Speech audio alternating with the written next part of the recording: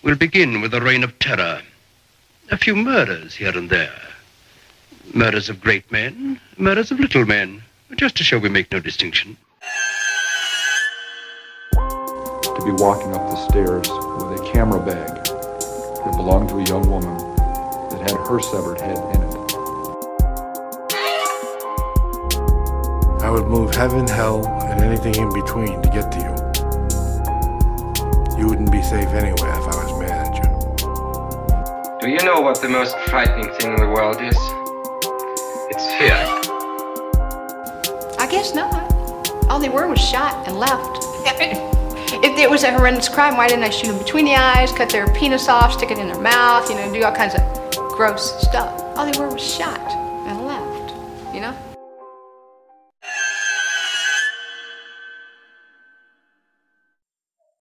Hello, strangers, and finally welcome to a new episode of Strange Talk Podcast. My God, it has been a very long time coming, and I hope you guys enjoyed today's episode, and it was worth the wait for those of you that were waiting. It's been a while since I actually recorded an episode. Since I actually started working at Steezy, unfortunately, I'm not working there anymore. I quit. I just thought the work environment was very toxic, and it was just very stressful, and I was bringing that shit with me home. And, I just didn't think it was, worth it anymore. I could go into details, but I really don't think so. I don't think it'd benefit anybody. If you're really curious and you really, really want to be nosy and you want to know the drama and the fucking detail, you can message me on Instagram at Strange Talk Podcast, or email me at strangetalkpodcast@outlook.com. What's that email again? It's at strangetalkpodcast@outlook.com.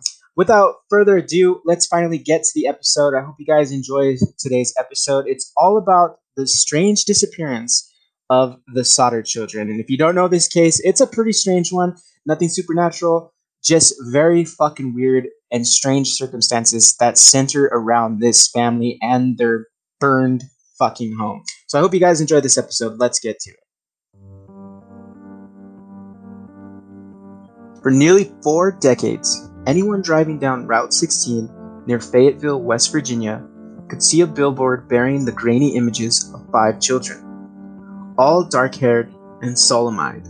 Their names and ages: Maurice, 14, Martha, 12, Louis, 9, Jenny, 8, and Betty, 5, stenciled beneath, along with speculation about what happened to them. Fayetteville was and is a small town, with a main street that doesn't run longer than 100 yards, and rumors always played a larger role in the case than evidence. No one even agreed on whether the children were dead or alive. What everyone knew for certain was this: on the night before Christmas 1945, George and Jenny Sodder and 9 of their 10 children went to sleep, while one son was away in the army. Around 1 a.m., a fire broke out. George and Jenny and 4 of their children escaped, but the other 5 were never seen again. George had tried to save them, breaking a window to re-enter the house, slicing a swath of skin from his arm. He could see nothing through the smoke and fire, which had swept through all of the downstairs rooms, living and dining room, kitchen, office, and his and Jenny's bedroom. He took frantic stock of what he knew. 2-year-old Sylvia, whose crib was in their bedroom, was safe outside, as was 17-year-old Marion, and 2 sons, 23-year-old John and 16-year-old George Jr., who had fled the upstairs bedroom they shared, singeing their hair on their way out.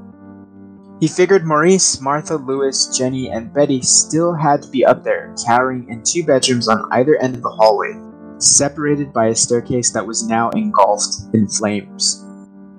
He raced back outside, hoping to reach them through the upstairs windows, but the ladder he always kept propped against the house was strangely missing. An idea struck. He would drive one of his 2 coal trucks up to the house and climb atop it to reach the windows. But even though they'd functioned perfectly the day before, none of the cars or trucks would start for some reason. He ransacked his mind for another option. He tried to scoop water from a rain barrel, but found it was frozen solid. 5 of his children were stuck somewhere inside those great whipping ropes of smoke. He didn't notice that his arm was slick with blood, and that his voice hurt from screaming their names. His daughter Marion sprinted to a neighbor's home to call the Fayetteville Fire Department, but couldn't get any operator response. A neighbor who saw the blaze made a call from a nearby tavern, but again no operator responded. Exacerbated, the neighbor drove into town and tracked down Fire Chief F.J. Morris, who initiated Fayetteville's version of a fire alarm, which is known as the phone tree system, whereby one firefighter phones another, who then phones another. The fire department was only 2.5 miles away, but the crew didn't arrive until 8 a.m., by which point the Sodders' home had been reduced to just a smoking pile of ash. George and Jenny assumed that 5 of their children were dead, but a brief search of the grounds on Christmas Day turned up no trace of any remains. Chief Morris suggested that the blaze had been hot enough, so hot, that fire completely cremated the bodies. A state police inspector combed the rubble and attributed the fire to faulty wiring. George covered the basement with 5 feet of dirt, intending to preserve the site as a memorial for his children. The coroner's office issued 5 death certificates just before the new year, attributing their deaths to either fire or suffocation. George Sodder was born Giorgio Soddo in Tulia, Sardinia in 1895 and immigrated to the United States in 1908, when he was only 13 years old. An older brother who had accompanied him to Ellis Island immediately returned to Italy, leaving George on his own. He found work on the Pennsylvania railroads, carrying water and supplies to the laborers, and after a few years moved to Smithers, West Virginia. Smart and ambitious, he first worked as a driver and then launched his own trucking company, hauling dirt for construction, and later freight and coal. One day he walked into a local store called the Music Box and met the owner's daughter, Jenny Cuprini, who had come over from Italy when she was 3 years old. They married and had 10 children between 1923 and 1943, and settled in Fayetteville, West Virginia, an Appalachian town with a small but active Italian immigrant community. The Sodders were, said by one county magistrate, they were one of the most respected middle-class families around.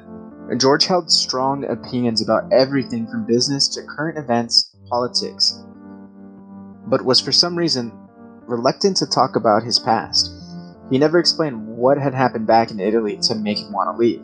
The Sodders planted flowers across the space where their house had once stood and began to stitch together a series of odd moments leading up to the fire. There was a stranger who appeared at the home a few months earlier, back in the fall, asking about hauling work. He meandered to the back of the house, pointed to 2 separate fuse boxes, and said, "This is going to cause a fire someday." Strange, yes, George thought, especially since he had just had the wiring checked by the local power company, which pronounced it to be in fine condition. And around the same time, another man tried to sell the family life insurance and became irritated when George declined. "Your goddamn house is going up in smoke," he warned, "and your children are going to be destroyed. You are going to be paid for the dirty remarks you have been making about Mussolini." George was indeed outspoken about his dislike for the Italian dictator, occasionally engaging in heated arguments with other members of Fayetteville's Italian community, and at the time, didn't take the man's threats seriously. The older Sodder sons also recalled something peculiar. Just before Christmas, they noticed a man parked along US Highway 21, intently watching the younger kids as they came home from school. Around 12:30 Christmas morning, after the children had opened a few presents and everyone had gone to sleep, the shrill ring of the telephone broke the quiet. Jenny rushed to answer it. An unfamiliar female voice asked for an unfamiliar name. There was raucous laughter and glasses clinking in the background. Jenny said, "You have the wrong number," and hung up. Tiptoeing back to bed, she noticed that all of the downstairs lights were still on and the curtains were open. The front door was unlocked. She saw Marion asleep on the sofa in the living room and assumed that the other kids were upstairs in bed. She turned out the lights, closed the curtains, locked the door, and returned to her room. She had just begun to doze when she heard one sharp, loud bang on the roof and then a rolling noise. An hour later, she was roused once again, this time by heavy smoke filling into her room. Jenny couldn't understand how 5 children could perish in a fire and leave no bones, no flesh, nothing, no trace, no body. She conducted a private experiment of her own, and in the experiment, what she did was burn animal bones. She burned chicken bones, beef joints, pork chop bones, to see if the fire consumed them completely. Each time, she was left with a heap of charred bones. She knew that remnants of various household appliances had been found in the burned-out basement, still identifiable. So she was confused as to why nothing could be left remained. An employee at the crematory informed her that bones remain after bodies are burned for 2 hours at 2,000 degrees. Their house was destroyed in 45 minutes. So if their house was destroyed in only 45 minutes, there should be something that's there, because the employee at the crematorium told Jenny that when they cremated bodies, their bones would still remain for 2 hours, still trying to burn in 2,000 degrees Fahrenheit. The collection of odd moments kept growing from there. A telephone repairman told the Sodders that their lines appeared to have been cut and not burned. They realized that if the fire had been electrical, the result of a faulty wiring, as the official report stated, then the power would have been dead. So how do you explain the lights being on downstairs? A witness came forward claiming he saw a man at the fire scene taking a block and tackle used for removing car engines. Could he be the reason why George's truck refused to start? Because remember, George wanted to pull one of his trucks up to the upstairs bedroom window so he can bash it in and try to see if he can help his 5 children that were still stuck in the home escape. But if you remember, the car couldn't work, so maybe that's the reason why. Somebody probably sabotaged the truck. These are all a bunch of weird coincidences or just odd things that happened around the Sodder family incident. One day, while the family was visiting the site, Sylvia found a hard rubber object in the yard. Jenny recalled hearing the hard thud on the roof, the rolling sound. George concluded it was a napalm pineapple bomb of the type used in warfare. So essentially what she found was, it looked like George believed it was, I don't know if you ever seen the grenades that were used during World War II. They call them pineapple bombs because they had a shape and it almost looked identical. Not identical, but it looked like a pineapple. So I don't know if you're familiar or if I described it in great detail for you to comprehend what I'm trying to fucking say, what kind of grenade it was. But yeah, that's what the grenade looked like. Then came the reports of sightings. A woman claimed to have seen the missing children peering from a passing car while the fire was in progress. A woman operating a tourist stop between Fayetteville and Charleston, some 50 miles west, said she saw the children the morning after the fire. I served them breakfast, she told police. There was a car with Florida license plates at the tourist court, too. A woman at Charleston Hotel saw the children's photos in a newspaper and said she had seen 4 of the 5 a week after the fire. The children were accompanied by 2 women and 2 men, all of Italian extraction, she said in a statement. I do not remember the exact date, however the entire party did register at the hotel and stayed in a large room with several beds. They registered about midnight. I tried to talk to the children in a friendly manner, but the men appeared hostile and refused to allow me to speak to the children. One of the men looked at me in a hostile manner. He turned around and began talking very rapidly in Italian. Immediately, the whole party stopped talking to me.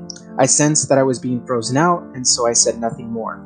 They left the early next morning. Now, these are all accounts that supposedly witnesses came forward to the Sodder family and private investigators saying that they saw the children and so forth, So that's the crazy thing. Can you imagine being the father of this family? You're missing, and the mother, you're missing your children. You're not sure whether they're dead. Like, that has to be so fucked up to just think about, to just try to put yourself in that situation. Imagine, one half of you has to either believe that your children are dead and they perished in the fire, or another half of you has to believe that they're probably out there somewhere, that they were kidnapped or something happened, and you just kind of want to hold on to that one little shred of hope. But for some fucking reason, there's just no answers. In 1947, George and Jenny sent a letter about the case to the Federal Bureau of Investigation and received a reply from J. Edgar Hoover. Although I would like to be of service, the matter related appears to be of local character and does not come within the investigative jurisdiction of this bureau. Hoover's agent said they would at least assist if they could get permission from the local authorities, but for some fucking weird reason, nobody knows why, the Fayetteville Police and Fire Department both declined the help that the FBI was willing to give to the investigation. Now that's kind of fucking weird. Next, the Sodders turned to a private investigator named C.C. Tinsley, who discovered that the insurance salesman who had threatened George was a member of the coroner's jury that deemed the fire accidental. He also heard a curious story from a Fayetteville minister about F.J. Morris, the fire chief. Although Morris had claimed no remains were found, he supposedly confided in the priest that he discovered a heart in the ashes of the rubble. He hid it inside a dynamite box and buried it at the scene of the Sodders' home. Tinsley persuaded Morris to show them the spot. Together, they dug up the box and took it straight to a local funeral director, who poked and prodded the heart and concluded it was simply just beef liver, untouched by the fire. Soon afterward, the Sodders heard rumors that the fire chief had told others in the community that the contents of the box had not been found in the fire at all, and that he had just simply buried the beef liver in the rubble in the hopes that finding any remains would placate the family enough to stop the investigation. And nobody thinks that's fucking weird. Like, why would you want that? Like, you know, maybe his heart was in the right place. I'm playing devil's advocate, and I'm trying to give the fucking fire chief the benefit of the doubt, even though it's probably not true. But maybe maybe his heart was in the right place, and he was trying to, like, oh man, he saw the family so distraught over missing their 5 children. They perished in that fire. You know, he's hearing rumors that, you know, George and Jenny Sodder are hiring private investigators and doing their own investigations. It's not to cover up any, you know, wrongdoing or any kind of fucking fucked up shit he probably did, or he was in on, or he got paid off. It was probably simply because he felt bad for the family and he just wanted to lay to rest, you know, the spirits of the children, if you will, by placing something fake so that way it could give some kind of closure to the family. You know, I'm just playing devil's advocate. I'm not saying that's what happened, but I would say at least 10% chance maybe that's what it was. Over the next few years, the tips and leads continued to come in. George saw a newspaper photo of school children in New York City and was convinced that one of them was his daughter Betty. He drove to Manhattan in search of the child, but her parents refused to speak to him. In August of 1949, the Sodders decided to mount a new search at the fire scene and brought in a Washington, D.C. pathologist named Oscar B. Hunter. The excavation was thorough, uncovering several small objects, damaged coins, a partly burned dictionary, and several shards of vertebrae. Hunter sent the bones to the Smithsonian Institution, which issued the following report. The human bones consist of 4 lumbar vertebrae belonging to one individual. Since the transverse recesses are fused, the age of this individual at death should have been 16 or 17 years. The top limit of age should be about 22, since the centra, which normally fuse at age 23, are still unfused. On this basis, the bones show greater skeletal maturation than one would expect for a 14-year-old boy, the oldest missing Sodder child. It is, however, possible, although not probable, for a boy 14 and a half years old to show 16 to 17 years old maturation. The vertebrae showed no evidence that they had been exposed to fire, though, the report said. And it is very strange that no other bones were found in the allegedly careful excavation of the basement of the house. Noting that the house reportedly burned for only about a half an hour or so, it is said that one would expect to find the full skeletal remains of the 5 children, rather than only 4 vertebrae. I was going to say vertebrae. So again, if you don't understand what was being said in that report, basically Hunter's report concluded that if the house burned for only 30 minutes, there is no way that there wouldn't be at least full skeletal remains of any of the children. So that's where they're a little perplexed at that the house burned for only 30 minutes or so, and yet there was no bones of the children whatsoever. The bones, the report concluded, were most likely in supply of dirt George used to fill in the basement to create the memorial for his children. So they decided that the bones that they found, the vertebrae bones, probably just came from a dirt pile that George was picking up to put the dirt over the memorial site of where their house once stood. Because if you remember, George and Jenny turned their house into a memorial for the 5 children that were missing. The Smithsonian report prompted 2 hearings at the Capitol in Charleston, after which Governor Okie L. Patterson and State Police Superintendent W.E. Burchett told the Sodders their search was hopeless and declared the case closed.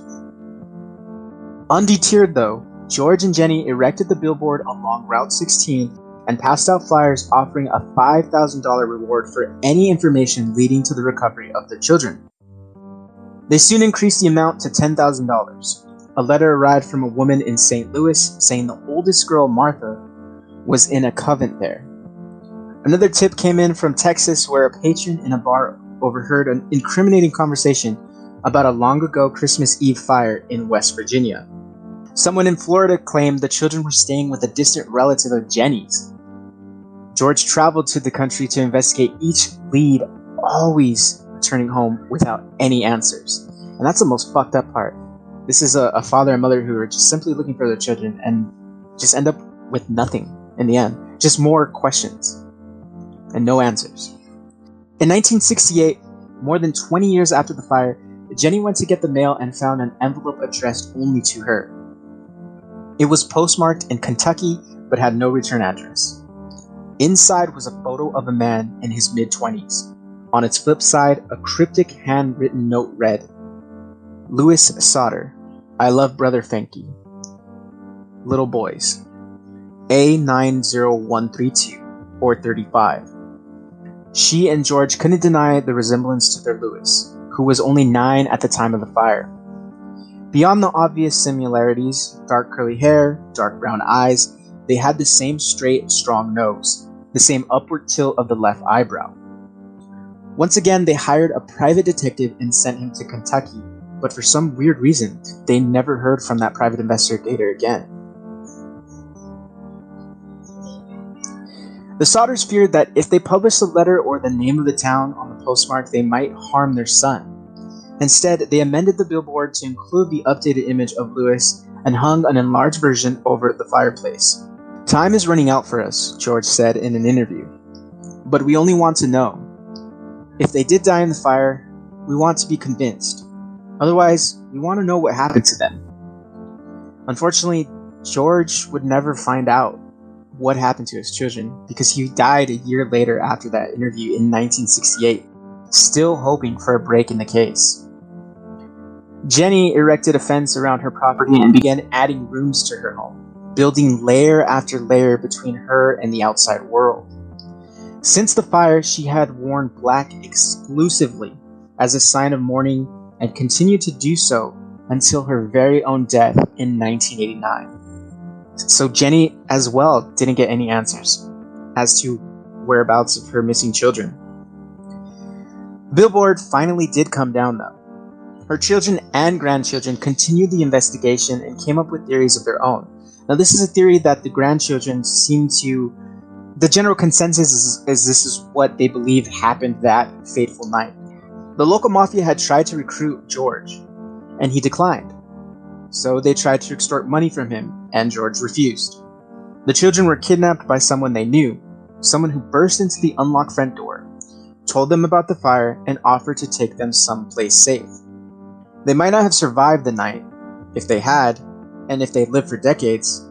If it really was Louis in that photograph, they failed to contact their parents only because they wanted to protect them. So that's what the grandchildren's theory based around what happened that night can explain why they probably didn't try to contact them if they were alive. The youngest and last surviving Sodder child, Sylvia, is now 69 years old and doesn't believe her siblings perished in the fire. When time permits, she visits crime sleuthing websites and engages with people still interested in her family's mystery. Her very first memories are of that night in 1945 when she was only 2 years old. She will never forget the sight of her father's bleeding or the terrible symphony of everyone's screams, and she is no closer now to understanding why.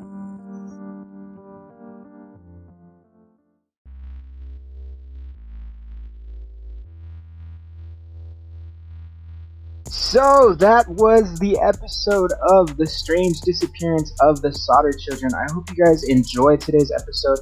Hope you guys found all the little itty-bitty details fascinating and scrumptious. But yeah, so it's been a very long time since I recorded an episode, and I'm just happy to just start getting back into that thing. I hope I can keep up.